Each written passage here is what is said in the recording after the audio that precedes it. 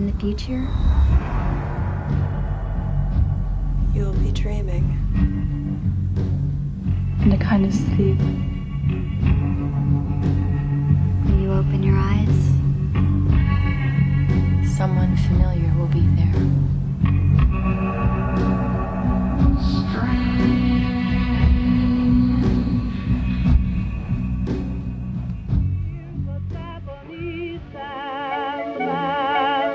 Sneaking on without you.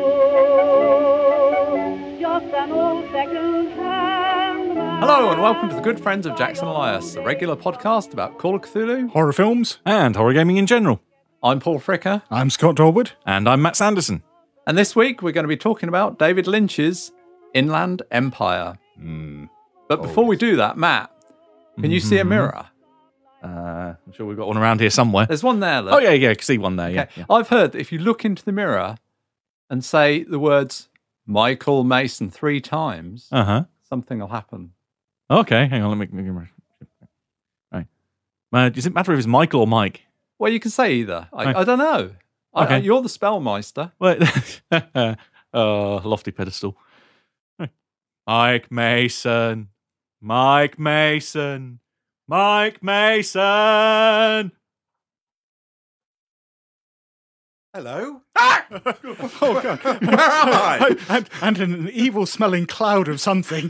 Can you put some clothes on quickly, Mike? Hang on a minute. Hang on. You did pull me out of another situation, but I'm here now. What the hell are you doing? Well, seeing as you're here, So, yes, this week we have Mr. Mike Mason with us. If you don't know who Mike is, or even if you do know who he is, he's the co-author of Call of Cthulhu 7th edition and line editor for the Chaosium's Call of Cthulhu line. Hello, Mike. Hello, evil sorcerers. well, seeing as we've got you here, Mike, can you tell us what's going on at Chaosium at the moment? Actually, guys, I've been working on the Two-Headed Serpent, which is a Pulp Cthulhu campaign, which you three wrote. So I'm currently working on that at the moment. It's still going to be a little while before it comes out, but it's looking great. So thanks, guys. Excellent. Hey. I put a blog post up on the site already, but this at the time of when this will be going out, it's still running. The Cult Kickstarter is doing live and well. I've been waiting for this for ages. You have. Yeah. Well, you managed to pounce on it pretty much as soon as it started, didn't you? I was backer number one, sat at my work computer going, search cult, refresh, search cult, refresh, live, back. And you got the limited edition of one, the Demiurge edition. I am God. Well, technically not quite. Oh, in cult at least, anyway. The next best thing. Yeah, so very happy. That's going to be sat in a glass case alongside my Temple edition when that turns up. What are you going to do when Unknown Armies then launches? Hope that they don't have another limited edition tier that's that expensive. Oh. So, if you're unfamiliar with Cult, we did do an episode on it, which, if we'd actually thought to prepare this bit, I'd had the episode number ready. But 31. Episode 31. Thank you, Matt. I'm glad one of us is competent. If you want to know all about Cult, go back and listen to that episode. And the short version is it's basically Gnostic Christianity, the role-playing game, just with more monsters. Complete this time round, they're doing a Bible edition. So, yeah. This is I'm great. intrigued as to what the Bible edition will be. Is it just the core book printed to look like a Bible? Is Yeah, that... with no artwork. Okay. It's a special edition you can go around and leave in hotel rooms. I'm so tempted to do that now. Before we move on to Inland Empire, let's take a look at this week's Lovecraftian word of the Week.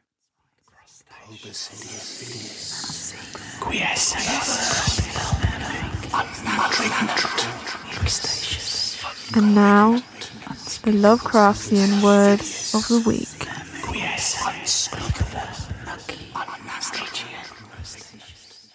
And this week, the word is delirium. A temporary state of mental confusion. Mental confusion, that's permanent for me. And fluctuating consciousness resulting from high fever, intoxication, shock, or other causes. It is characterized by anxiety, disorientation, hallucinations, delusions, and incoherent speech. Again, You're quite familiar with that. yeah, this sounds like most of my 8:30 till 5 Monday to Friday. Or the after effects of most of your cocktails. Or 10 shots in a martini scotch. For fuck's sake. We can vouch for that. Or a state of uncontrolled excitement or emotion. Now, there may be a thematic reason why I chose this word for this episode. No shit. But at the same time, it does seem to be a very Lovecraftian word. Again, it's maybe not one of the cliched words one associates with Lovecraft, but on the other hand, a lot of his protagonists go through very delirious experiences. Not only does the word delirium turn up some 19 times, but delirious and other variations are peppered throughout his work. It seems entirely appropriate for a genre of fiction that is all about kind of shocks to the psyche, about the descent into madness, about not being able to trust your own mind and your own perceptions anymore. So now we're going to see how Lovecraft uses delirium in his stories. Paul. From the Call of Cthulhu. March 23rd, the crew of the Emma landed on an unknown island and left 6 men dead. And on that date, the dreams of sensitive men assumed a heightened vividness and darkened with dread of a giant monster's malign pursuit, whilst an architect had gone mad and a sculptor had lapsed suddenly into delirium. And from Dreams in the Witch House. Then came the shift as vast converging planes of a slippery-looking substance loomed above and below him, a shift which ended in a flash of delirium and a blaze of unknown alien light in which yellow, carmine and indigo were madly and inextricably blended. At the mountains of madness. From that point forward, my impressions are scarcely to be relied on. Indeed, I still possess a final, desperate hope that they may all form parts of some demoniac dream or illusion born of delirium. And finally, from Herbert West, Reanimator. I was with him on that odious occasion, and saw him inject into the still veins the elixir which he thought would, to some extent, restore life's chemical and physical processes. It had ended horribly, in a delirium of fear which we gradually came to attribute to our own overwrought nerves. And West had never afterward been able to shake off a maddening sensation of being haunted and hunted. Before we get into the film, though, let's take a look at who exactly is David Lynch. I never knew David Lynch's middle name was Keith. No, that hadn't occurred to me either, but apparently it is. It does explain everything. Really? Yeah. Okay, Yes. fair enough. No, it is the missing key that unlocks all the enigmas of his work. Oh, okay. I'll have to go back and watch Twin Peaks in a whole new light now. Anyway, he was born in 1946. Again, I didn't realise he was quite that old, really. Yeah, he's just turned 70 70, yeah. He's still going. Oh, yeah, I mean, he's going in pretty much every art form you can think of. He is a true Renaissance man. Well, he's busy at the moment making the new series of Twin Peaks, which will come out next About year. bloody time! Looking forward to this. Next year, is it? Yes, it's due for right. release on It's quite a way. Showtime in the US in 2017. Yeah, they pushed it back a year. It was originally going to be this year, but then I think they got more money. There's more episodes coming and Yeah, I various think other factors. I think it was originally supposed to be 10, and they've got the money for 16 or something now. Because, it's nearly 10 years now since Inland Empire, so this will be his first major thing in 11 years. Yeah. Not counting his music and singing And art and so on. and everything else. Yeah, Yes. it's not like he's been sitting around idly. He just hasn't been making feature films. Exactly. He's even been making a lot of short films, music videos, documentaries, stuff like that. As well as his foundation for transcendental meditation. Yeah. I'm just looking stunned into the mic at this point. What the hell? Yeah, no, he's been a very enthusiastic supporter of TM for years, and I think he credits a lot of it, his creative process, to TM, and I think the sort of intuitive leaps that he makes when doing his work seem to come out of certainly the way he taps into his unconscious during meditation. I thought it was just drugs. Well, there's also that, and I think I remember him saying once, I can't remember which film script he was writing, but he was writing it in a diner, and so had a succession of donuts, and he felt the sugar rush helped as well. Was it Big Bob's Diner or something? He used to go to the same diner Yes. every day and have the same meal for about 20 years or something. How to do it. Yeah. I thought I was a creature of habit. Wow. So that's the other secret, is his middle name and donuts. Donut. But anyway, yeah, he's been making films for a very, very long time. His first feature, Eraserhead, was released in 1977, and we talked about this and what was the other film? Lost Highway, back in episode 24. Yes, they appropriately enough, our episode on strange films.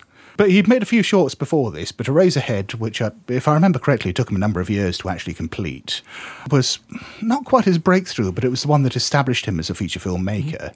It seems to be a trend that he's continued on with Inland Empire, because I remember reading somewhere that this took him 2.5 years to put together. But his real breakthrough came with The Elephant Man. That was the film that got him a lot of attention back in 1980. It sort of set a very brief trajectory for what could have been a very different career for Lynch, because he followed that up with making Dune, which was a critical and financial disaster. Personally, I don't hate it, but it's not either a particularly good film or a particularly Lynchian film in any way. No, he complains that he didn't get final cut on that, doesn't he? Yeah, Oh, very much so. He's not But happy even with it. still, taking all what you've said into account, Scott, that it still has its moments. Oh, yes. And you can see the hand of Lynch just for a brief second, once in a while. And quite frankly, they do make the film a good watch, even though it's not a great film. Oh, yeah. I find it enjoyable. It's just not a good film. But anyway, after the disaster of Dune, he did recover his career quite nicely, but in a much more idiosyncratic personal way, producing films like Blue Velvet, which is one of my favourites, Lost Highway, Wild at Heart, and of course Mulholland Drive, which has a lot of parallels with the film we're going to be discussing today. Matt, while we're talking about these films, Matt, just as an aside, have you watched The Straight Story? I've seen the end of it.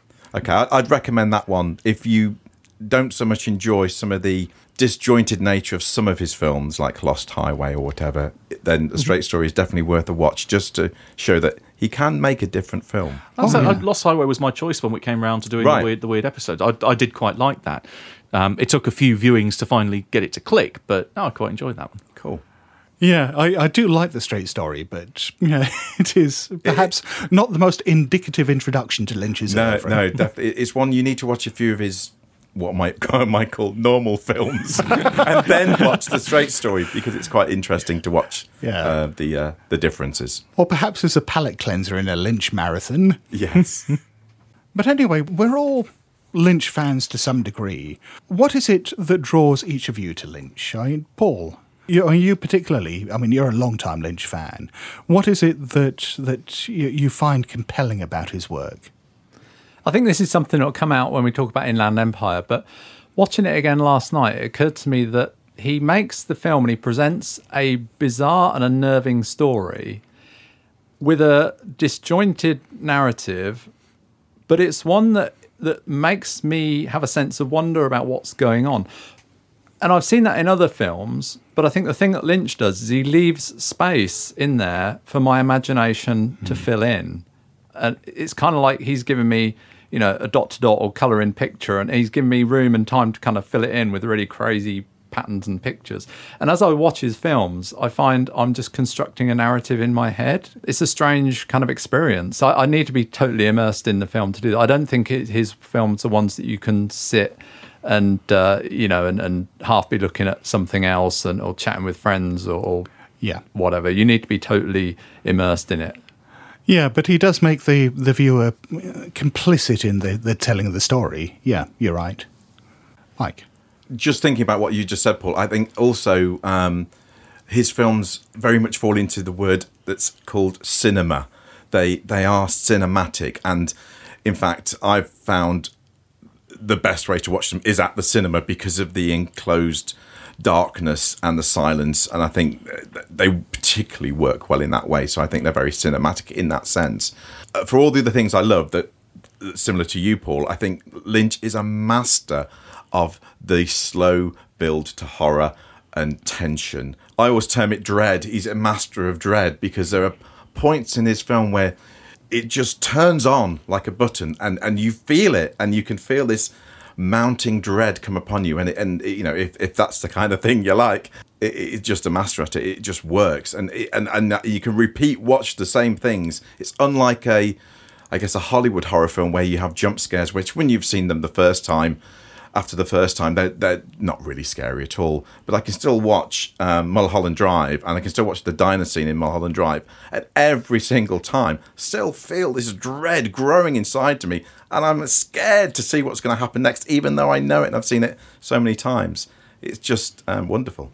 For me, it's how he structures his stories. Not so much in what we'll see in Inland Empire, where it can be a bit confusing with time jumps and so on, but I think the key example I would use is Twin Peaks, where you have in a couple of the early episodes, you have elements that get thrown in there that on their own mean absolutely nothing, but then skip forward 20-odd episodes or more, and finally things start to make sense. It's that confusion that finally you realise there is order in chaos, and that it's just a very different way of looking at it, and a kind of non-traditional way of constructing a story.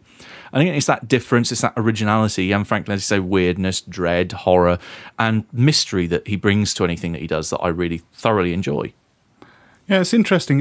There's something that George R.R. Martin has talked about with the way he writes his books, where he's divided writers up into, if I remember correctly, what he calls gardeners and builders. So builders are the people who carefully construct stories ahead of time. They block them out, they outline stuff, they plot out what's going to happen to all the characters. And gardeners are the ones who start out with the little seeds of ideas and then just sort of see what they grow into. And he describes himself as a gardener. What you're saying there, Lynch strikes me as being almost the archetype of the gardener, in that I think a lot of the times he's not only planting these seeds and seeing what they grow into, but he doesn't even know what seeds he's planting. He's found these things, he doesn't know quite what they are, he puts them in, he sees them start to shape, and it's just sort of, oh yeah, and that was the story I was telling. Yeah, I completely agree, and I've read interviews with Lynch where he almost kind of says that. He just say that, I'll start making something, and it's not until part way through that I actually start to see how it builds. I then see the story that I've been making, maybe unconsciously, but I then see it consciously, and then obviously can kind of pull the film to meet that story, I guess, as he finishes it. So it almost starts off as a gardener and then becomes a structured affair of a builder later on in the latter stage when he realises where it's going. Even then, I think his process is probably more intuitive than reasoned. I'd agree with that, Scott. Yeah. I mean, for me, the thing that draws me to his work is, in a lot of ways, I find him the cinematic equivalent of someone like Robert Aikman, in that he makes me feel like I'm dreaming when I'm awake. His stories have got that dream logic to them, that they make sense on an intuitive, subconscious level, even when the rational part of your brain is racing around like a frightened animal trying to piece it all together. This, just as an experience, deeply appeals to me, and it makes the films endlessly rewatchable to me as well.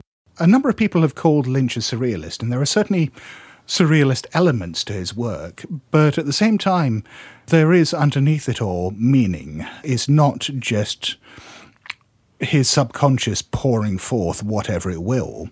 There is that order under there, but it's an intuitive, dreamlike order. And at the end of it, you're left with something that is far more satisfying than if it were completely random, but at the same time is compelling and disturbing and dreamlike enough that it doesn't feel too ordered either.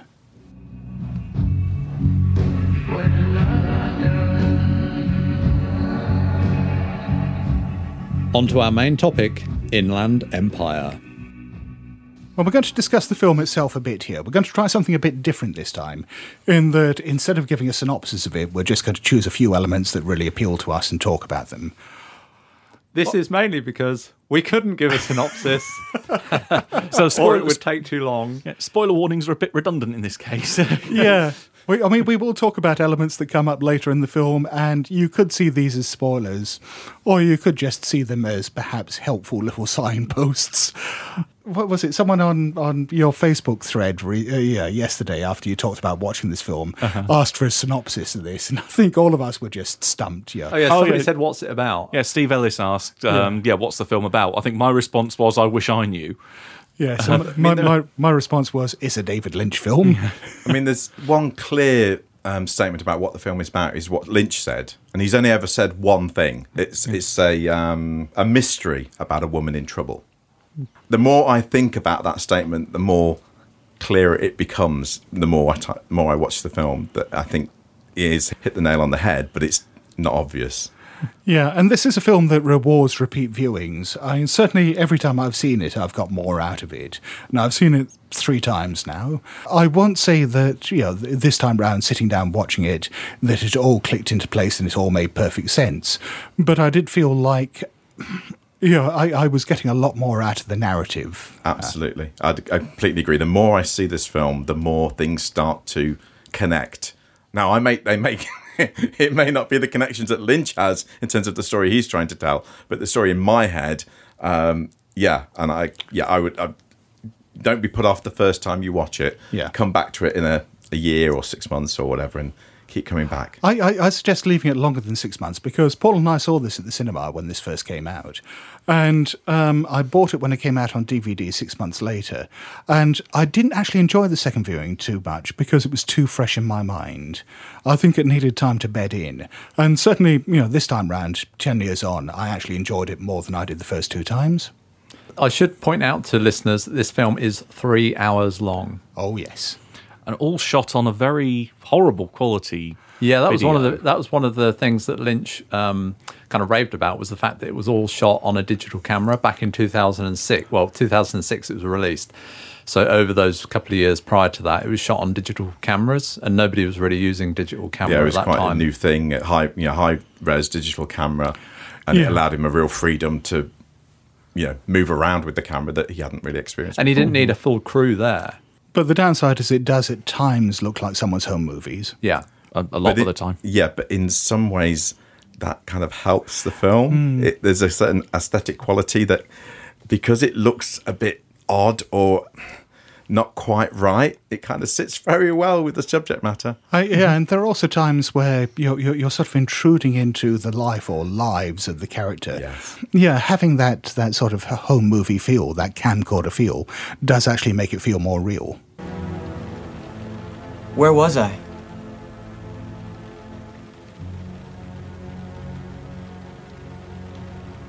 This isn't the way it was.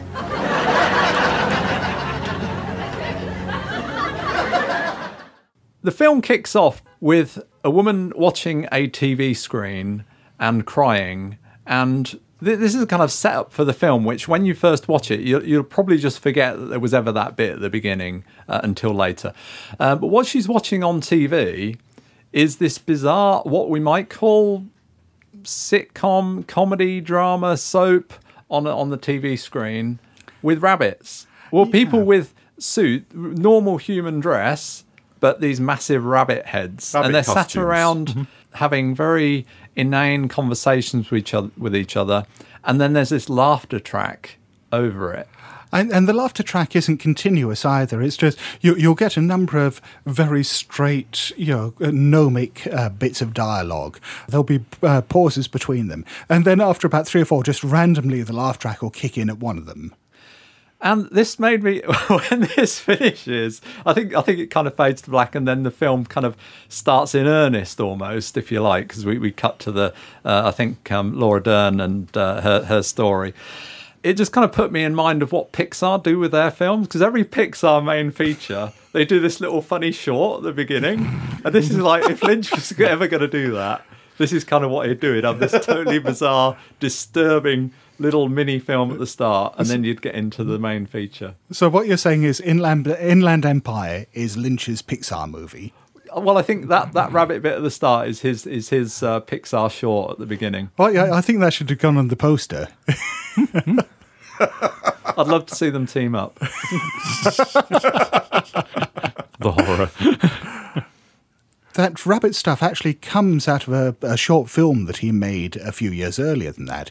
He made this, I think it's about a 50-minute film called Rabbits, which is exactly that. And he just reincorporated the characters and elements of it as this show within a show within Inland Empire. And those rabbits recur. I mean, it's not just at the beginning, but they turn up again at various points during the narrative. It's probably worth just saying that although there is a laughter track and the dialogue doesn't particularly make sense, it isn't funny in any way. No. In fact, it's actually quite sinister Yes. and unnerving. And a thought did occur to me that could you actually put their lines in a different order? Are they just actually non-linear dialogue? And I was trying to, in my head, but I couldn't do it. You need to write them all down. But, could you restructure the scene so the actual conversation made sense? And I certainly felt they were communicating with people in the film, the phone calls and so on. Because I think the first time you watch the film, you kind of like have no idea what these rabbit scenes are about, what have any relation to the rest of the film. But again, repeat viewing, you can start to see connections form. Actually, they appear in a couple of instances. I think after the first one, the kind of the husband rabbit, if there's such a title for it, walks out the door, appears in another room, fades out, another scene happens, fades back in, goes back into his house. And it's the little interlinks that happen all the way through then. Yeah, well, there's this particularly bizarre scene where it's almost like the other rabbits are performing a ritual to summon him. Yes. Which is really quite unnerving. The scene you mentioned, Matt, I mean, one interpretation could be that one of the humans in that scene that follows is the rabbit because he's materialized in our world, and he plays that scene, and then because at the end of the scene he then disappears back, doesn't he? I think. Yeah, he reappears and goes back in his room. Yeah. But it could mean something completely different. I was quite surprised to find a fairly big star was the voice of one of the rabbits. Oh yeah. Yeah, Naomi Watts is the voice of one of them. Yeah, and she was in the original film as well.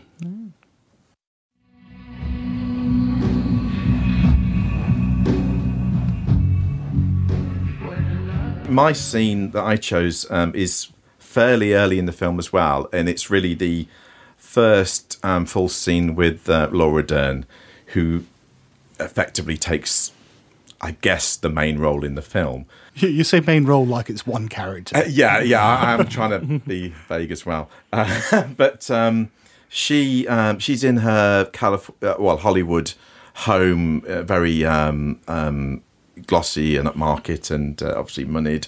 And she has a butler, and the doorbell rings, and she has an old woman visitor who she's never met before, who has come to say that she's recently moved to the area, and is obviously invited in and sits down to have a cup of tea. And what you have next is this great scene of this woman effectively, she dominates the conversation, and she seems to foretell the future because she seems to have these pretense of things that are going to happen. And she mentions that I see you're going to be in a new film, and Laura Dern's character is saying, well, I'm trying for a new film, but it's no guarantee I'm going to get it. But the woman is saying, no, I think you will get the film. You will be in the film. She seems to know the future. There's a fantastic point where she's saying, is the film about marriage? Well, there's a little bit of something about that in there. And I think there's a murder in the film too. Oh no, there's no murder in the film. And the woman just turns around and says, "Brutal fucking murder." And the voice, the mannerisms, and the accent of a language, it's all's not quite right. And while this is all going on, the close camera angle of the high digital lens is right. It's extreme close-ups.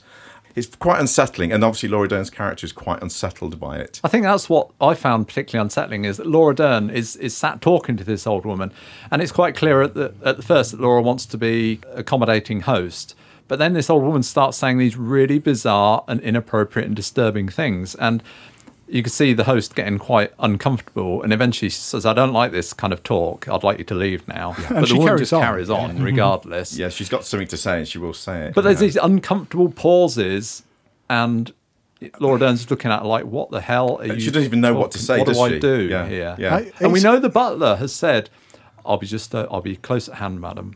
Yes. So we kind of know that he's just around the corner, but she's not calling on him. There's another kind of tension there.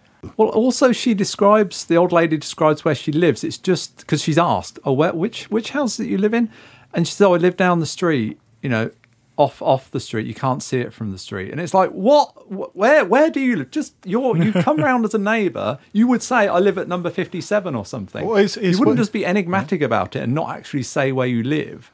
Well, it's worse than that, though, because when Laura Dern's character says to her, oh, I think I know the one, it's the one with the brick face and so on. It's, no, you wouldn't know which one it was. And it's, Yeah. You can't see it from the road. Yeah. So, yeah, get out of my house now, you crazy old lady. From the cabin in the woods. Yeah. What I also find interesting is, because, again, it's so early in the film, Lynch almost seems to introduce the film by this conversation. Yeah. Because the woman talks about the displacement of time. And in fact, there's a few lines about, if today was tomorrow, you would be sat over there. And in fact, the next scene is tomorrow, and Laura Dern's character is sat in the chair that the old woman's predicting she will sit in. And there is this talk about the disjointed nature of time. This was one thing I thought when I watched it the first time round, that when she points to the chair and says that, right, tomorrow you're going to be there, and it's like, follow my hand and watch, and then basically skipped right to the very end of the film where she sat back where she was. Yes. It makes me think, has that whole section from her pointing to that chair right to the very end of the film being almost a vision that she's had, or is it something that she has told her about, that maybe this is part of her prophecy that she's giving, and that now she's sat there with almost this contented look on her face saying, now I understand. Absolutely. Yeah. And I think the other key line to watch out for in this scene is the woman describes an unpaid debt that's still to be collected. And I think that has a significant meaning for the film. Yeah. And the other one from that I picked up on was the fairy tales that she says. Particularly, a lady comes back from the marketplace and finds a door that leads to a palace. That's quite a turning point for the film when you then see that happen later. And the fact the boy goes through a door and evil is born. Yes. Yeah. In a lot of ways, the portents that she's speaking at this stage are the character almost working it as the author's voice and talking in very vague terms and laying out not so much the plot of the film, but certainly at times, but the themes of the film, just explaining in very cryptic terms what you're about to see. Is there a murder in your film?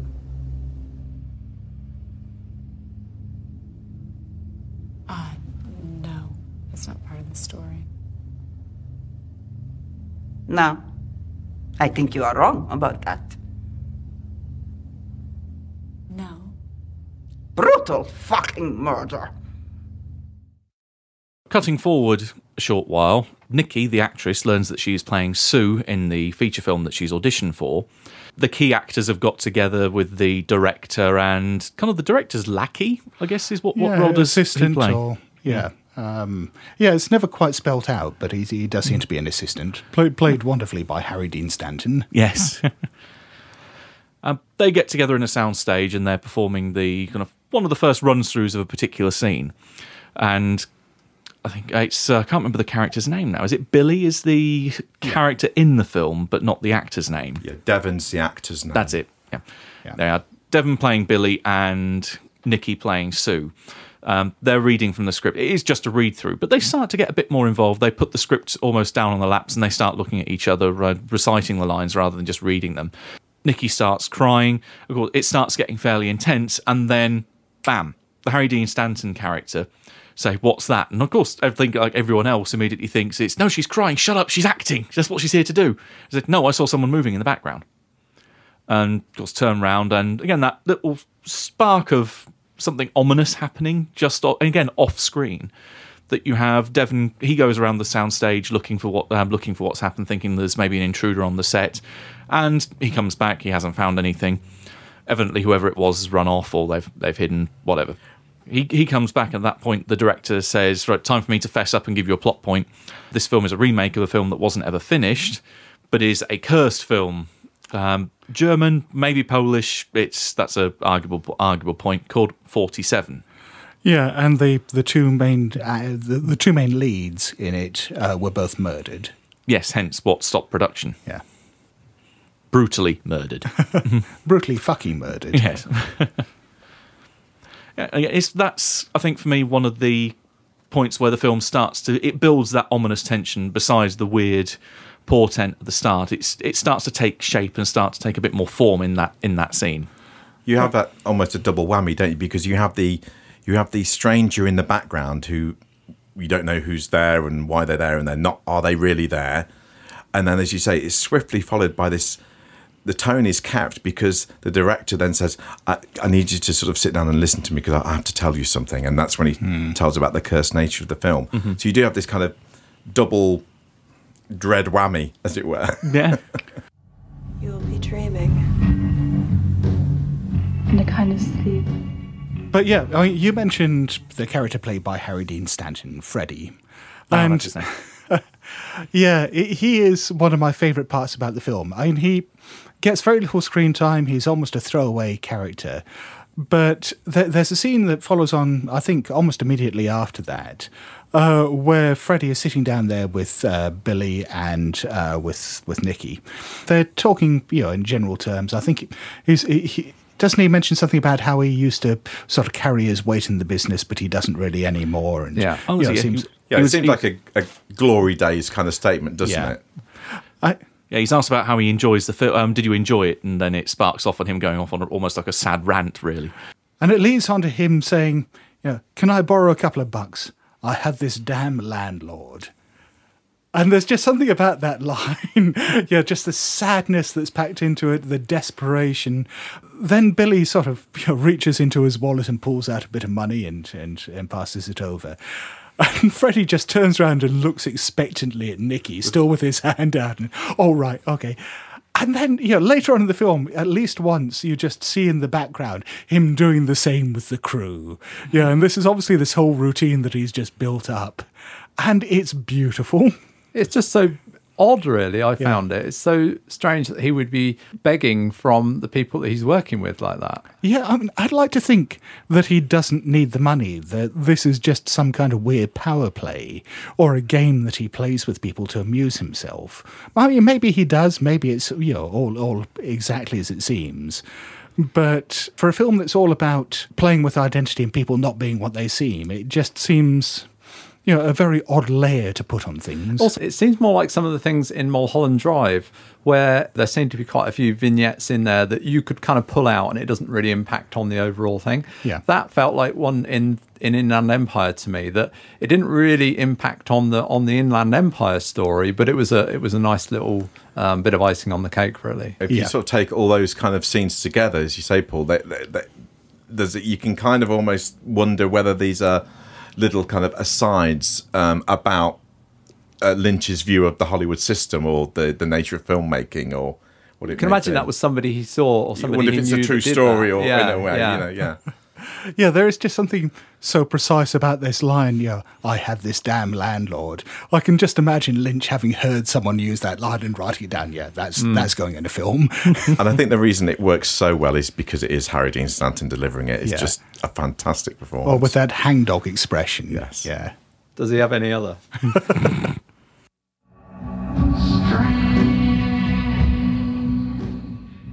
Matt, you mentioned the scene where Devon goes to look at the soundstage at the back to look for this person that's apparently intruded. Later on in the film, we have Laura Dern, the actress, who's looking around the back of the studios, and she's been to buy some fruit in her car, and she's just parked up there. And there's this door with some chalk writing on it.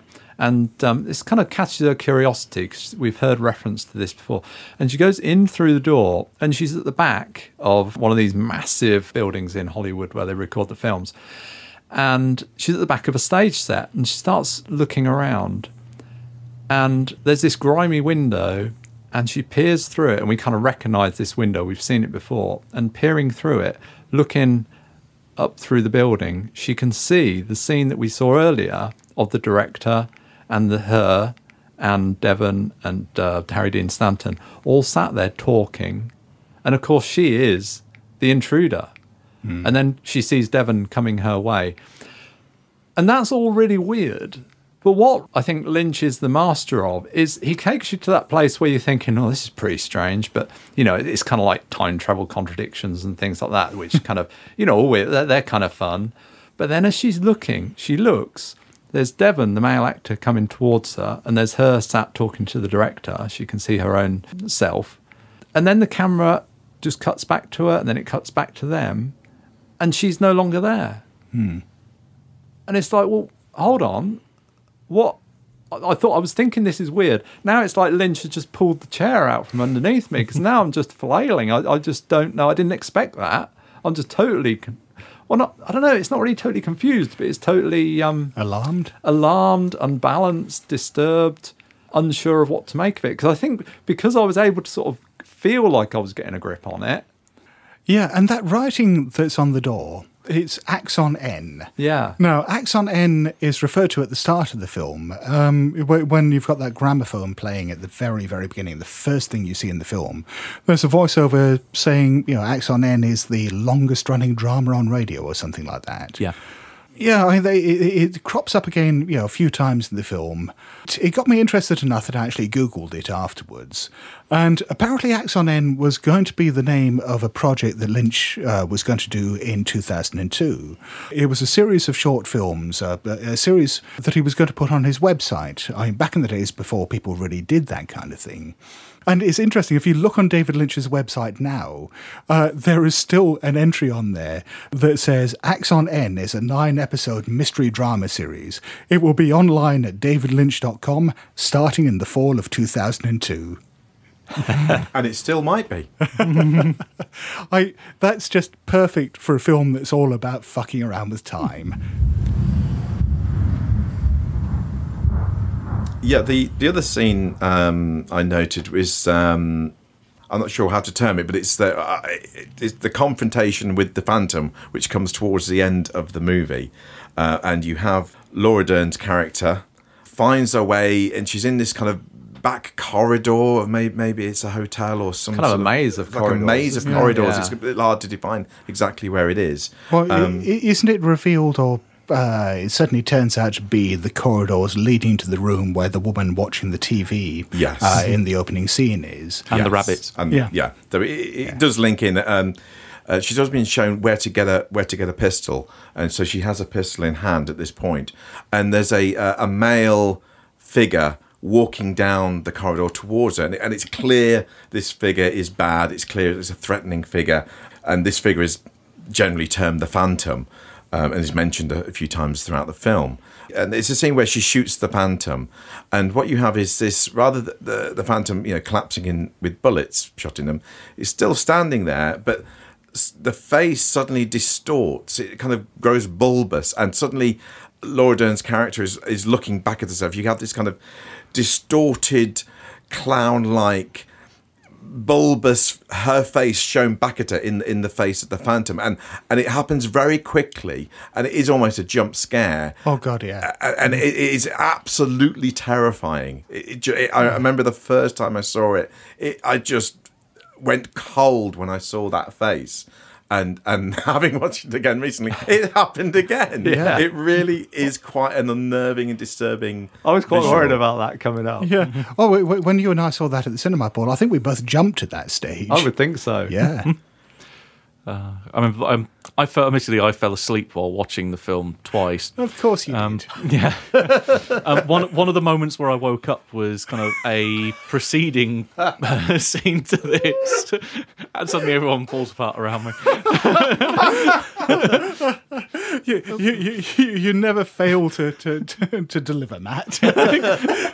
I'm a creature of habit. What can I say? You should write reviews for the newspaper. One of the bits where I woke up. Instead of giving a star rating, you can talk about what percentage of the film you managed to get through without falling asleep. Well, the first time it was 15 minutes. Then I fell asleep at the half-hour mark. I think again at 1.5 hours, and I woke up 20 minutes later. It was particularly where there's a scene where Laura, again, it's unsure what character's been portrayed here, but Laura Dern as the actress runs up from this dark background. I think it's outside. Starts running into the light. Outside, yeah. Starts running towards the camera. It's silent up until the point where she's right face up in the camera with this huge, really almost painful grin on her face. And it's then got bab, and it's that sound of the music that woke me up. And then to look on the screen and go, oh shit! But I think it's that same kind of weird extended grin that you see on that kind of morphed face. Yeah. Yeah. There's a kind of almost as I said, I think I've said it's almost a clown-like, because it's quite pale and the lips are red and they're big and there's a clown-like kind of mask to it. And in fact, there is an image of a clown that's repeated a few times in the film. That got me thinking, and I read somewhere there's a reference to clowns in Catching the Big Fish, which is one of Lynch's books. And I think, I got this quote off the internet, so I think it's in the book, but I'm not sure. But Lynch says about clowns, I called that depression and anger the suffocating rubber clown suit of negativity. That's in the book, yeah. That is in the book, isn't it? Yeah. And I think, and I just thought I had to say that, really, because it's a great line. He says quite a bit about Inland Empire in the book, actually. Yes. Yeah. In the future? Now, going back a scene, keeping with the non-linear time frame here, Nikki, the actress, or at least I think it's Nikki, the actress, is leaving the film set in a bizarre, almost like zombified state. She's walking away almost as if she's in a trance, but driven to do something. Maybe because we've been given the little hints that this phantom is a kind of hypnotist killer that's hypnotising people to assassinate other people and so on and so forth. We have a scene which immediately reminds me of In the Mouth of Madness. That she walks into a cinema and she sees the film that she's been starring in on the screen. So it's a film within the film, and it suddenly, I don't know, it just made my head pop slightly, thinking, oh, what am I watching exactly now? I've lost track. But then it gets weirder, because it's not just the film that, or the bits of the film that she's been shooting and so on, but she's starting to see herself in the theatre in real time. Mm-hmm. Yeah, and it's then leaving hints of what she has to do next, like, for instance, where she can pick up the gun that Mike said. Sorry, I just thought of a connection I hadn't realised before. Obviously, we've been talking about rabbits, and one of the things she gets told is if she wants to see reality or see things how they really are, she needs to poke a cigarette hole through a piece of silk and look through the hole. And it's just obviously occurred to me, of course, she's looking through the rabbit hole, isn't she? Oh, yes. Of course. Yeah. Foolish boy. Unless, of course, she's not. Of course. Or it could be that it's the bullet hole she pierces through the kind of the mask of the phantom. Could be both. Yeah. But yeah, that just the image of the character in the film watching themselves on the screen in the film that they've made within the film was almost like just a degree of recursion. It was almost like when you stack two mirrors next to each other and watching that view off to infinity. I love the moment. Someone familiar will be there. Yeah, and the final scene that I wanted to talk about was one that actually directly precedes that, which is, as you mentioned, there's this implication that the Phantom has hypnotised people to do things. And there's an earlier scene where the wife of the character Billy is in a police station talking about how she's been forced by someone or hypnotised by someone to stab a person with a screwdriver. But then she reveals that she's actually the one who's been stabbed and has still got the screwdriver in her, which is... To an extremely disinterested police officer. Yeah, yes. Who doesn't seem to care that he's talking to a woman who has got this bloody great screwdriver stuck in her midriff. It's almost like, this is the fifth one I've seen today, love. Get on with it. Well, it's great. It's just to build it because she's, you've got this close up on her face and it kind of pulls away and you can see her body and it all looks normal and she's telling him, I've been hypnotised and police officers going, well, who are you supposed to murder? When are you supposed to murder? And then it just sort of slowly pulls back and she just lifts her T-shirt a little bit and she's got this bandage and you still don't really know. It's just, but I think I've stabbed myself. She's got this massive screwdriver. Yeah. She's been sat there for however long. And oh, by the way, it's awful. But anyway, the same character turns up on this street scene where not Nikki, but Sue, the character probably, has been hanging out on the street with a bunch of women who are probably prostitutes. The wife, the hypnotised wife, runs up and stabs Sue with a screwdriver. The women scatter. Sue staggers off down the street. Down the Hollywood Walk of Fame. Yeah. And then collapses on the ground on a bit of cardboard between a number of homeless people who are just sitting there on the pavement talking. They briefly acknowledge the fact that this has happened, and then just carry on with their conversation over her. This kind of very, very strange conversation about getting to different parts of Los Angeles by bus, about a friend who's got a hole in her vaginal wall. And a monkey. Yeah, is it the same one who's got the pet monkey that throws shit everywhere? screaming monkey. She's in there at the end, isn't she? Yeah, Yes, that's right. yeah. Yeah, and wears the long blonde wig that allows her to, go around posh places without anyone noticing. And Same girl who's only got one leg. yeah, that's right. Yes, that's right. During all this time, I mean, every now and then you see Sue just lying there bleeding out. And at one point, one of the homeless women just sort of leans over and sort of says, don't worry, you're only dying. And eventually they engage a bit more with her. And the same woman just sort of says, I'll show you the light now, and just lights up a lighter to sort of help her pass over. Isn't it? Yeah. Yeah, and then makes some comment about no more Blue Tomorrow. And of course, Blue Tomorrow is the name of the script. You see, Nikki just die there, or rather Sue just die there on the pavement. And then suddenly, the camera pulls back and you see the camera filming them. And, this is the last scene of the film being shot. And all the actors get up, but Nikki's still lying there, still unable to let go of the role in which she's just died. And, dear God, is that a disturbing scene. Me, I can't seem to remember if it's today, 2 days from now, or yesterday. I suppose if it was 9:45, I'd think it was after midnight. Lynch is notorious for not really saying much about his work. As Mike said earlier, when asked about the film, he said it's about a woman in trouble. And he doesn't really go into much more depth than that. There was an interesting extra on the second DVD, which I couldn't get to play, but I did find online, of him actually directing, which was really interesting because it was unlike any shot of David Lynch I'd seen before. He's usually, his hair's all coiffured perfectly and he's in his suit and he's kind of talking, he's kind of acting the David Lynch role. Yeah, but this was him as director with a woolly hat and glasses and smoking and shouting and swearing at people and calling them morons and stuff like this. And you kind of think, oh yeah, well, I'm sure he is just like a normal guy most of the time.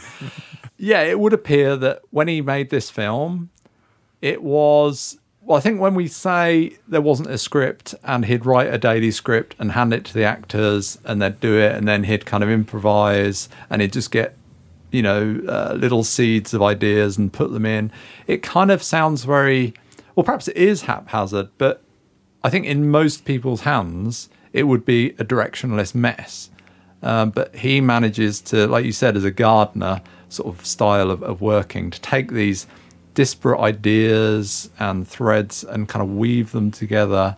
They use the word resonate, things kind of resonate together. That's kind of how it seemed to be developed. I'm just going back to the implication of what was something you said a moment ago, which is that David Lynch is a character played by David Lynch. Yeah. And that seems absolutely perfect for this film. And I had my little notebook with me as I watched the film again for this, and I've just noticed I wrote down, it's not meant to be explained, it's just meant to be experienced.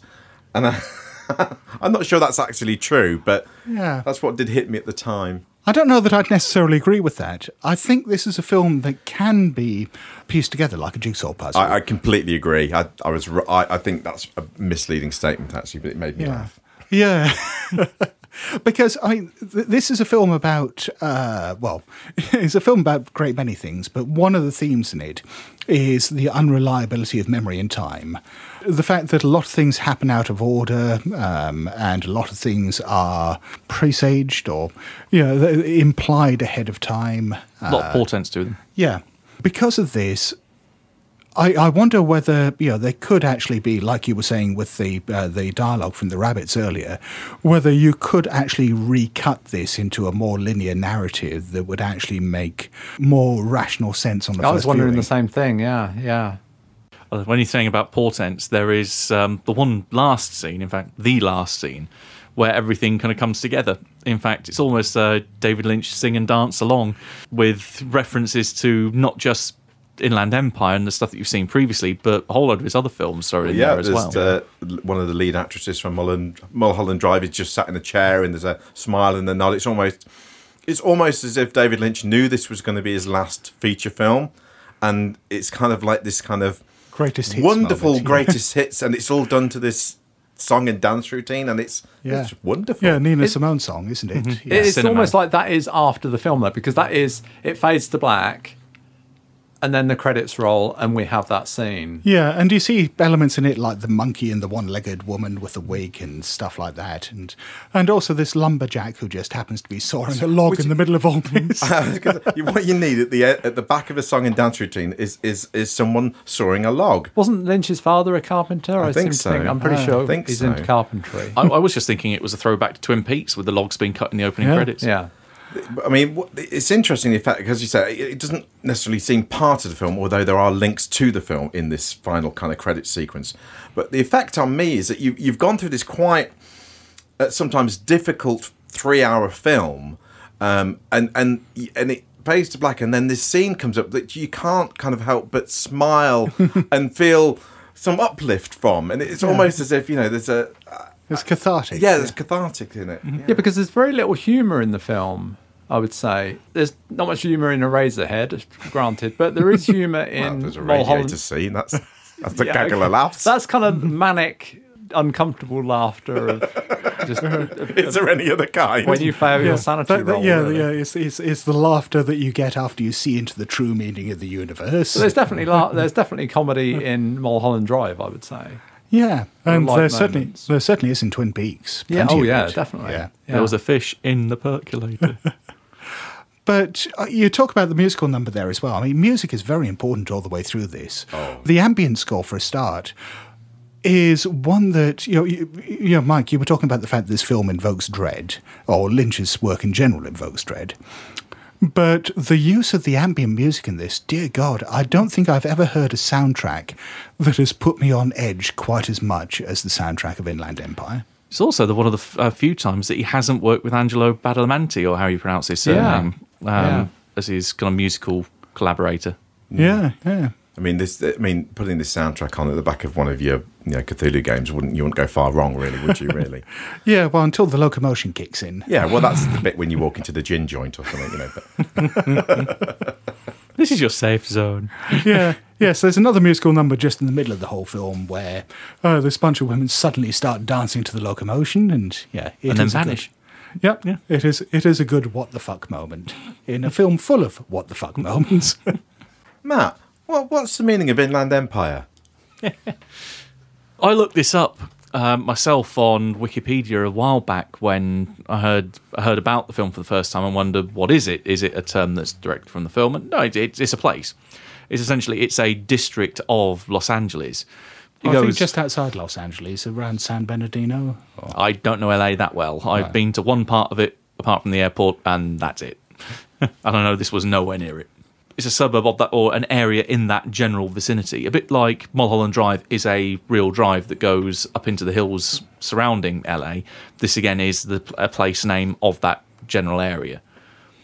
But whether it's the film takes place there, it seems a rather weird decision to make the film called Inland Empire if it's set mostly on Hollywood. Yeah, it seems a lot of it is on Hollywood Boulevard, isn't it? I'd read that. I'm not sure if it was Laura Dern, but David Lynch was talking to somebody who mentioned the term Inland Empire in the conversation. What I'd read is Lynch turned around and said, "Oh, I love the word inland, and I love the word empire. I'm going to call my next film Inland Empire." So I'm not sure if it has any meaning whatsoever, but... Well, in fact, it's just outside the Hollywood arena, maybe actually a commentary on the film itself, very much outside of the normal Hollywood. Also, Inland Empire sort of suggests of an inward journey into the self as well. Absolutely, which you may be hitting the nail on the head there, Mr. Fricker. And it also sounds really cool. We should also note that if you go onto YouTube and just put David Lynch cow and see what you get. In the Oscars, there's this thing called For Your Consideration, where directors put forward their films to the Oscar board, and he wanted Laura Dern considered for an Oscar. And his way of doing this, rather than spending loads and loads of money on promotion and all this rubbish that they usually do, he sat on the corner of Hollywood Boulevard with a cow and a big sign reading, "Without cheese, there would be no Inland Empire." And a kind of sleep. When you open your eyes. And now, what we can steal for gaming from Inland Empire. I think it's dangerous territory to step into, I would say, for a start. You have to be very confident, I think, about using some of the techniques here, because that can easily not derail a game, but make it fall apart. Most players at the end of the game are going to turn to the keeper and say, "So what was going on with that thing?" And if you just go, "I don't know," then, you're in for trouble, really. Well, I don't know. I have run at least one horror scenario conventions where I didn't have a reason for what was happening, and I actually told the players that up front. I said, look, don't bother investigating this because there is nothing to find out here. It's just there for atmosphere. You're dealing with the fallout of it instead, and that actually went really well. Yeah, it was one of the best convention games I've ever been involved in. Okay. I don't know what to say to that. Sorry. That's our ship blowing out the water. So, are there things you can draw as inspiration? Not necessarily trying to recreate a Lynch film on a gaming table, but are there things that Lynch has done in the film, or aspects or scenes or devices that you think could be used in gaming? Yeah, a lot of the stuff that he uses, a lot of the techniques he uses to build dread in this film, I think are things that we can use ourselves. I mentioned the music, and certainly, sinister background music can help set an atmosphere. But, that's not always practical, so that's a minor consideration. But the way that the characters speak, the fact that they very rarely speak in normal direct dialogue, that they make pronouncements, that they speak in oblique ways, that what they're saying makes superficial sense but then doesn't when you start thinking about it, and then when you think about it a bit more it makes a different kind of sense. And that's sometimes just saying quite mundane statements in a weird kind of slightly enigmatic way. Yeah. Which, when it's done by the keeper for NPCs, I think can be quite effective. Yeah, especially if you combine it with that kind of stilted delivery and the awkward pauses and invasion of personal space and stuff like that. You can make people feel very, very uncomfortable just through little social cues like that. Because I guess as a viewer watching Inland Empire, I'm a little bit like an investigator in a game. I'm receiving the information and I'm trying to put the bits together and solve the mystery almost in my head. And, when I'm playing a game, that's kind of what I'm doing as well. I'm trying to correlate the pieces together and figure out what's going on. And if the NPCs are kind of unreliable and strange and disturbing, then, that adds to that. Particularly when I'm running horror games, I try to avoid having helpful NPCs in there. Every NPC that I portray, I try to portray as being broken or dysfunctional or off in some way, just to build up that sense of wrongness. And it's very effective. I was going to say, building on what you two just said, in Inland Empire, there's a line that's repeated by different characters in the film, and it's the line that goes something along the lines of, "Tell me if you've known me before." Yeah. And it's just a great line. It's a great device in terms of having very different characters say the same single line to the investigators at different points during the scenario. Can be quite it could be a clue or lead to a clue, but equally it can be quite unnerving and like what's going on. This is bigger than we thought it was. And so I think it's not a nice device for that. It's a device I remember from Lost Highway that I particularly like, is that when the kind of mystery man figure says, "We've met before, haven't we?" It's half portent, but again, it's a motif that you get in multiple places throughout a film or an adventure. And I've heard you use that in scenarios, Matt. We're talking to an NPC, and then they'll say something, says they're not quite who they are. It's kind of like, we've met before, haven't we? And you're like, no, we've just come to this place or whatever. It's something that says they know a lot more. It's not just that they're concealing something. It's making clear that there's a lot more going on than, as a player, I thought there was. Yeah, I've done that with Fear. I think the example in my head that sticks that I've used recently is in Fear itself, where one of the characters walks away from the scene, having dropped a couple of very obscure hints, but then just whistles away to the tune of "Whiter Shade of Pale." And one of the pre-gen characters at the table, that's a very significant part of his background. And that I've seen it a couple of points when the players looked at me, looked down at their sheet, looked back up, and gone, "Oh crap." Yeah, I've done something vaguely similar in a Pulp Cthulhu scenario that I've run at a number of conventions. Yeah, again, it's just the idea of the same line of dialogue coming from different NPCs. The first time it happens, no one thinks too much of it, and then when they speak to about 3 or 4 other NPCs, and just in the middle of the conversation, they just throw in the same slightly odd line. It's just this growing sense of something is really badly wrong here, and we don't know what it is. Shit. I was going to also mention about players, the very nature of a game like Call of Cthulhu, which it tends, if you're playing it, standardly, where there's an investigation and there's clues to be found, players like order. Players like to gather the clues and put them into some sense and order. I'd written down a note about the horror of confusion. Yeah. Ways to not actually necessarily go out of your way to confuse or distract the players, and but I think if you have a plan and there's an intention behind it and there's a reason behind it, then I think that kind of confusion in what you present to the players is reliable. And I think that also dovetails into another point, which is the keeper as an unreliable narrator in the game. I think both of those kind of build that confusion, which confusion breeds horror. There's a number of different times where presented strange situations to players, and I've seen them sitting there trying to learn what the rules of them are, trying to take away the mystery and trying to find some way of defanging this unknown and making it safe. One of the more effective techniques I've found is, when I notice that happening, just whatever rules I may have set up for myself, they're starting to get close to them, break them, change the rules, contradict myself, never let them feel safe. I think not clarifying things to players as well. So when they double check things, when they try to put together their plan and present it to you, don't nod and confirm it. Don't reiterate things. Only kind of give them the same information again. Because there is a temptation, I think, to kind of confirm that the players are on the correct route, or they put things together correctly. I think you've got to fight against that urge. Yeah. How about non-linear scenarios, Paul? With flashbacks and so on, perhaps. But they aren't necessarily nonsense, aren't they? They are a load of nonsense. What are you talking about, Mason? It's a tricky thing to do, because once you start jumping around in time or doing flashbacks, unless you've got a game mechanic that kind of supports that, I do a flashback, I shoot you. Oh, hold on. Now when we go forward, back. Oh, bugger, my game's ruined. Yeah, there's a very different set of tools you can use when you're constructing a story than when you're constructing a role-playing game. Because in a story, you've got absolute control over everything that happens. In an RPG, it's collaborative. So you can never actually determine what someone else is going to do. Or at least, not unless you're a really good GM and just, keep the players in line, start to end. That's how you do it, isn't it? That's the mark of quality right there, Scott. Damn straight. Yeah. So, in fact, you as the GM are sitting there describing what their players are doing. You want to tell them what they've done. Yeah. That's how to enjoy it the most. and reminding them that you can kill them at any time. Yeah. I mean, it's interesting.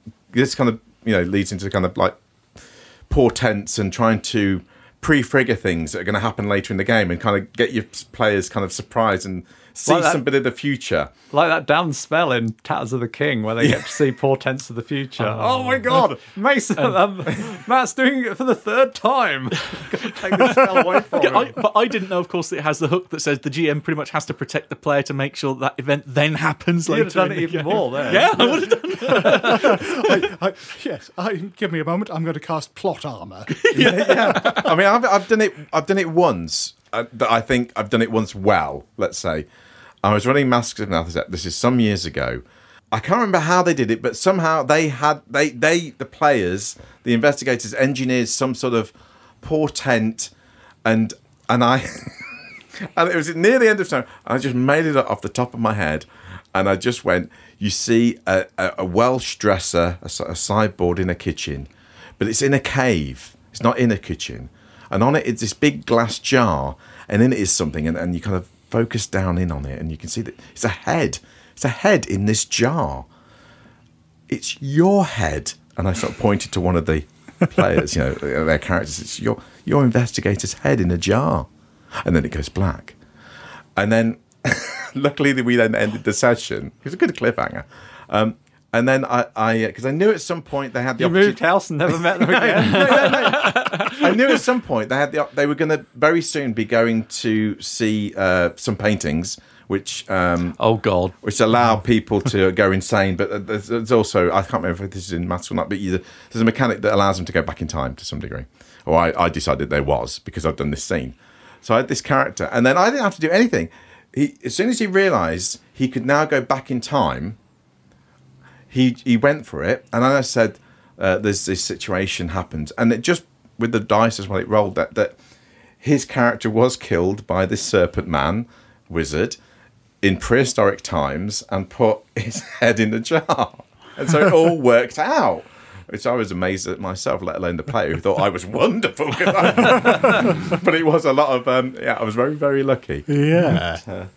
I remember nearly being caught by that trap when we played Masks. Oh. But really, this kind of fulfilling portents like that about, you see yourself getting killed on a bridge in New York. Okay, well, I'm never going to New York. And as a player character, you can avoid ever going to New York, really. Yeah. But this isn't really what Lynch does, is it? It's more kind of vague portents that once they're fulfilled, you then kind of think back and go, oh, that's what that was referring to. Well, the genius of it, I mean, what he does in this, which is something you can do in games, is that he doesn't refer to specific events. As I mentioned earlier, what he's basically doing is using these characters to describe the themes of the film. So you could do the same in your scenario, where if you know that, for example, it's going to involve time travel, you can start sort of dropping hints about, time being out of joint, or you're going to meet yourself yesterday or something like that, because that kind of stuff's going to happen, but you're not getting into the specifics. I mean, he does it very well. I mean, one of the portent that seems to be dropped in the film quite a lot is that you have a debt that's unpaid. Yeah. And that's a great one because it has no specific meaning, but it means a great deal. And just even using that or something along those lines, having, that kind of refrain repeated to the investigators in a number of ways. It could be while they're reading the newspaper, let alone talking to somebody, they see this line, or they have something that refers to a debt or something. And because at the end of the day, every investigator is in debt to something. But the other thing that occurs to me is you could perhaps contrive these things because you, as keeper, you do get to control their character when they are insane. When they have a bout of insanity for those few moments, if you've predicted they're going to meet some old lady in a phone box and she's going to give them some clue or something, then, they flip out, they run off down the street, and, next thing they know, they're in a phone box with this old lady and she's reaching in a bag and giving them, the Necronomicon or something. And obviously it's not, it's perhaps all a delusion, but perhaps something happens there. So you do get some control over their fate. Yeah. You could do that in a different way as well. If the character has a bout of amnesia, perhaps, you've told them that, yes, this old woman is going to give them something in a phone box, that instead of that, they just, wake up a little while later, and whatever it is, that they're supposed to have got, they now have. And maybe, later on, they meet the old woman, and it's sort of, did you still get do you still have what I gave you in the phone box? And it's, okay, yeah. You remember when we met? Yes. You remember when we met, don't you? Yes. Yeah. you do know who I am. Yes. And we're back to that. Yeah, we've met before, haven't we? Exactly. It reminds me, one of the things I'd kind of noted down about thinking about using some of Lynch's devices in gaming, and the whole kind of story within a story kind of narrative kind of hit a tone with me. And I thought of a way you could do it in a game where you have you kind of have to have all the investigators go insane kind of at the same point, really, ideally. But if you can do that, then you effectively can have a story within a story, because then you could almost have a separate scenario that the insane characters have to play through during their insanity, that when they get to the end of that scenario, it's almost they come out of that scenario and they're cured, or there's some semblance of sanity. That's what they've got to find their way out. It's kind of a mini game almost, isn't it? It's very much the kind of thing we see in a Star Trek episode where it kicks off and they're in a totally different world. Maybe they're in the holosuites, or maybe they're just trapped in their own heads by some alien device, and they have to try and resolve it. And then at the end of the show, hooray, they find their way out and they roll in a trance. Absolutely. And because the scenarios run while the characters are insane, you can throw lots of weirdness and disjointed natures and I mean, you could almost, if you were able to contrive it, it would be quite a contrivance to, finish the session where they've all gone mad the next week, kind of say, well, we're going to leave that. We're going to play this other totally different game system. With a totally different scenario, but then it comes out at the end of that actually they were just playing their insane characters. So I think insanity is probably the the insanity mechanics are the way to make a Lynchian game for me, I think. This isn't the way it was. And finally, to wrap things up, what the hell did we make of Inland Empire? Paul, what's your general kind of overview of the film then? What's it leave you with? The first time I watched it at the cinema with Scott, about 10 years ago now, we had to travel to Oxford to see it. Yes. I was totally blown away with it. I went to bed that night and it was just running through my head. And the next morning, I remember I got up and I wrote an essay about it. Yeah. And I sent it to you and Joff, Scott. And I looked for it this morning. I've no idea what happened to that. I've probably still got it. Do you think you still got it? I'd love to read it again. Awesome. It's probably completely nuts. I think I'd had a bout of insanity myself, and I'd correlated the whole of the content. I remember and this I've kind of made this whole narrative, and I was kind of thinking, I'm going to send this to Scott and Joff, and they're going to be amazed with it. They're going to go, yes, Paul, you sorted it all out. And they were like both, I don't know what you're on about, Paul. You must be used to that by now. Yeah, I am. But watching it again this time, I didn't get into it this time. I had trouble with the bloody DVD. I put it in the player. I paid for a 2-disc version from America. Get it over here. Well, years ago I bought it. I'll watch it, put it in my PS3, and I just hear this bong. Incorrect region. So by nefarious techniques, I managed to then watch it, but it was just watching it on a laptop and then it started to get really creepy, and I thought, screw this, I'm going to just get up early in the morning and watch this, or I'm not going to be able to sleep. So it was kind of broken up, and I didn't really. And also, I was trying to write down time references for quotes and stuff like that. I think I really love the film, and in a year's time, I'd like to watch it again and just get absorbed in it, because I think that's the way you've got to watch it. I think it's a wonderful film. If it's Lynch's last film, then okay. I think it kind of plays with a lot of the things that we've seen in previous films, and ties together all those themes. And then then we get that wonderful end credit sequence, which when you sort of said maybe it's his last film, and that's a kind of a joyous celebration of it all. I think maybe yeah, it does feel like that. Yeah. What do you make of it, Mike? I love it. I don't think, if I'm hard pressed, I don't think it's necessarily my favourite of all of Lynch's films. I would put it as number one, but it's certainly probably in the top, up there nearly, because there is so much to kind of find in repeat viewings that I think there. But I mean, I have to say, the first time I watched it was at the cinema, and I'm sure I mentioned this to you at the time, Paul. I came out of the cinema. And the film's going through my head, and I'm thinking about it, and I'm not, I'm driving home, and I get in home, and it was when I turned the light on in the living room, I can't really describe it, but I had the sense that I was still in the film. Yes. The film hadn't stopped playing, and somehow, although I necessarily wasn't a character in the film was still going on around me, and it wasn't for another sort of 5 minutes or so until kind of reality sunk in that I kind of realised the film is now finished. Are you sure about that, Mike? I'm not sure. It could still be going on. Still in a backstage sound lot somewhere. And I've never experienced that with any other film. I mean, you said it's not necessarily your favourite film, but I think that made me sort of think that even though this is 3 hours long, this is probably his most consistently disturbing film to me. Yes. Oh, no, absolutely. I mean, I think It is constantly on edge. You can count on one hand the number of scenes in the film that are, I guess, comfortable. You kind of know where you are. Even if you don't understand where you are, you kind of know where you are. Are there any? But I think the locomotion scene. No.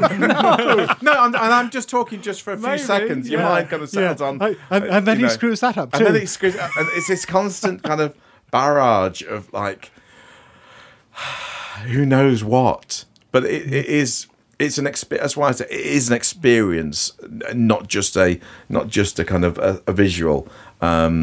It's that kind of total film. It's a sound in the film and the story as well. In a sense, is this his masterpiece? I don't know. I don't think it is, but I think it's very close to it. What do you make of it, Matt? Now that I've finished it, I like it a lot more than the actual process of trying to watch it the first time round. Partly because, like I say, I fell asleep 3 times trying to watch it.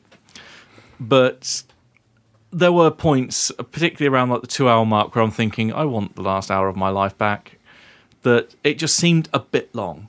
But when you see the whole thing and you finally got to the end, you have a degree of a more appreciation for it.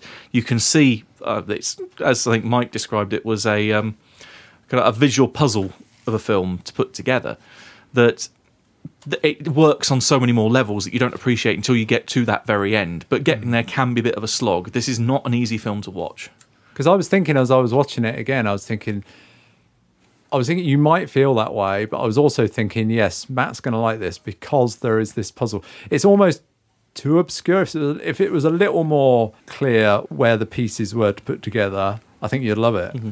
Yeah, but it's only something to say you realise that it is a puzzle, really, when you get to the end. Would you go and watch it again, in a year's time? Oh, probably a year or two, yeah. Yeah.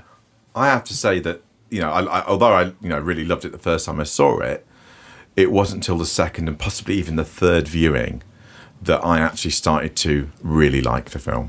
And I think it's a grower. What do you make of it, Scott? Yeah, building on Mike's last point there, I think this is a film that gets better with repeat viewings. Certainly, I mean, this is the 3rd time I've seen it now. And this time round, again, I got a lot more out of it. I won't say that it made perfect sense to me, but it was definitely less oblique this time round, and I could see the elements of it coming together. I'm not sure it's my favourite Lynch film, but I'm not sure that I could choose a single film of his to be my favourite. I'd certainly put it on a par with things like Mulholland Drive and Lost Highway, and I'd be hard-pressed to pick one of them. If this is his final film, then, it is a glorious end to his career. But on the other hand, if he's got another feature in him, dear God, do I want to see that. Oh, absolutely. Would you say it's a horror film, Mike? Yes. Matt? I'd say it has elements of horror in it. Scott? Oh boy, I mean, I've talked before about, the definition of horror being an intent on the part of the filmmaker to horrify and cause dread. And so from that perspective, I say it is, because Lynch is trying very much to unnerve us. Does it have any of the conventional trappings of a horror film? No. So, maybe. Well, I think it fits our remit. There's probably only one word to really sum it all up, isn't there? Lynchian. No, I was thinking, sweet. The good friends of Jackson Elias now have a Patreon page. Think of it as an electronic donation box to help with the running costs of the show. The podcast will remain free and donations are entirely voluntary. Follow the Patreon link on blasphemoustomes.com. Thanks for listening.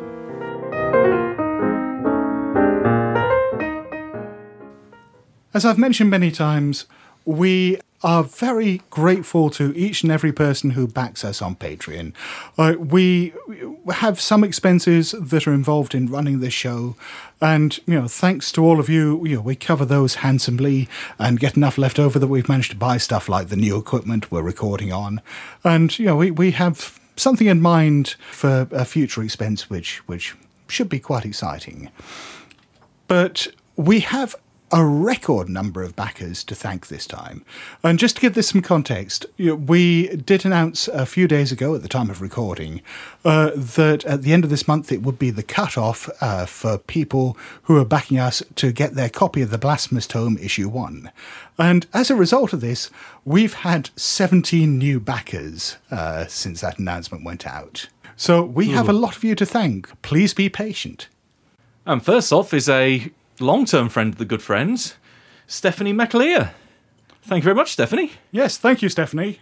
Yeah, thank you, Stephanie. Thanks, Steph. And then thank you very much to Ben Mund. Yes, I received a secret Shoggoth present from Ben at Christmas. So additional thanks to Ben. Thanks, Ben. Indeed, I also received the same present, but as the part of the Kickstarter project. So thank you. Thank you very much, Ben. And a thank you to Justin Woodman. Yeah, thanks, Justin. Maybe see you in Providence again next year. Indeed, thank you very much, Justin. Yes, thank you, Justin. And thank you, Jeff Wilkins. Indeed, thank you very much, Jeff. Yes, thank you, Jeff. Thank you very much, Jeff. And another thank you goes out there to Derek Robertson. Many thanks, Derek. Yes, thank you very much, Derek. Cheers, Derek. Thanks, Mr. Robertson. Oh, and thank you to another good friend of the Good Friends, Paul Lawrence. Can't go wrong with a name like that. Thanks, Paul. Thanks, Paul. Many thanks indeed, Paul. And moving on to our $3 backers.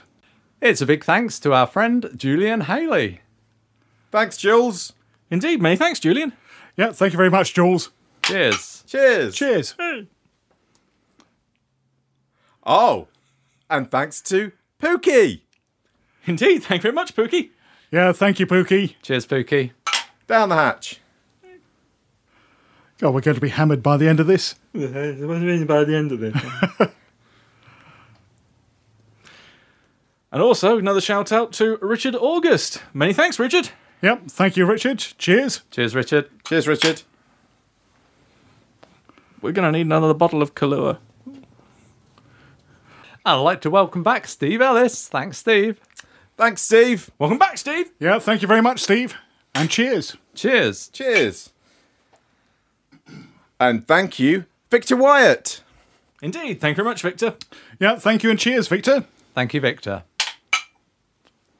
Oh, thank you very much to a namesake of mine, Matt Broughton. Thank you very much, Matt. Yep, thank you, Matt, and cheers. Cheers, Matt. Cheers, Matt. And thank you to Paul Morgan, and cheers to you. Thank you very much, Paul. Thanks, Mr. Morgan. Thank you, Paul. Thanks to Anna Hant. Thank you very much, Anna. Yep, thank you, Anna, and cheers. Thank you, Anna.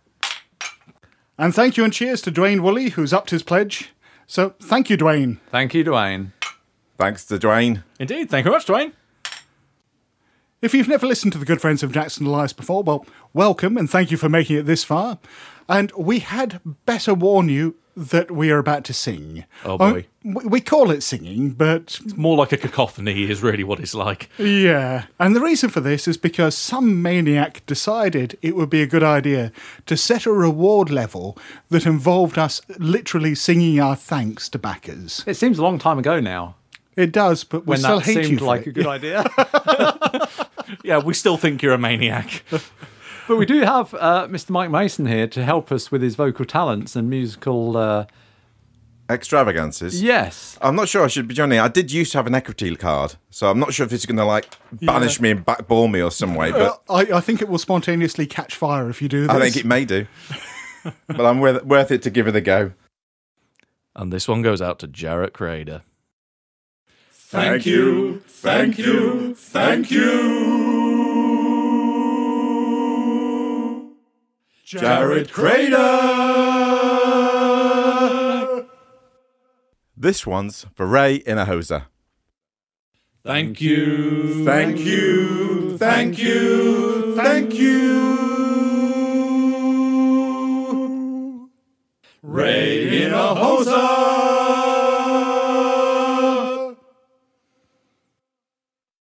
One other bit of news, we've been nominated for a Golden Geek Award. Our nomination is in the category of Best Podcast under RPGs. If you go to the site, you'll find there are several podcast categories. So just check that you're looking at the right one.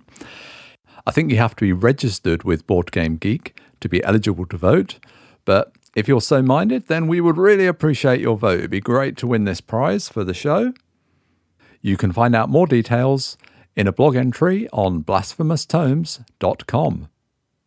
But don't delay, voting closes on March the 18th. Well, that's been a longer episode than we anticipated, but maybe not quite 3 hours, but there is a lot to talk about with this film. There sure is, and I think we'll probably carry on talking about this over lunch and for a long time yet.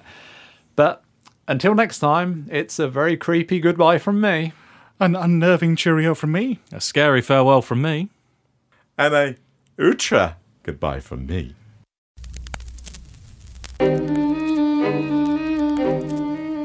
Hello?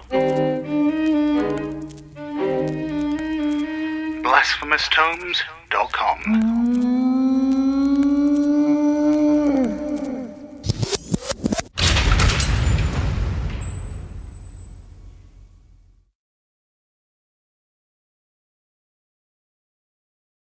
We're just glad that we've upgraded Matt from the One-Piece jockstrap.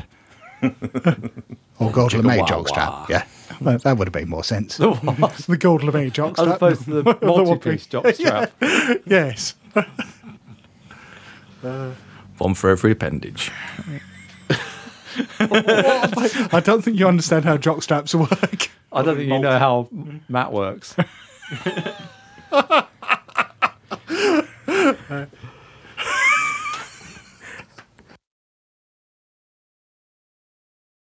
Okay, think about dead puppies. Think about dead puppies. No, they're still funny.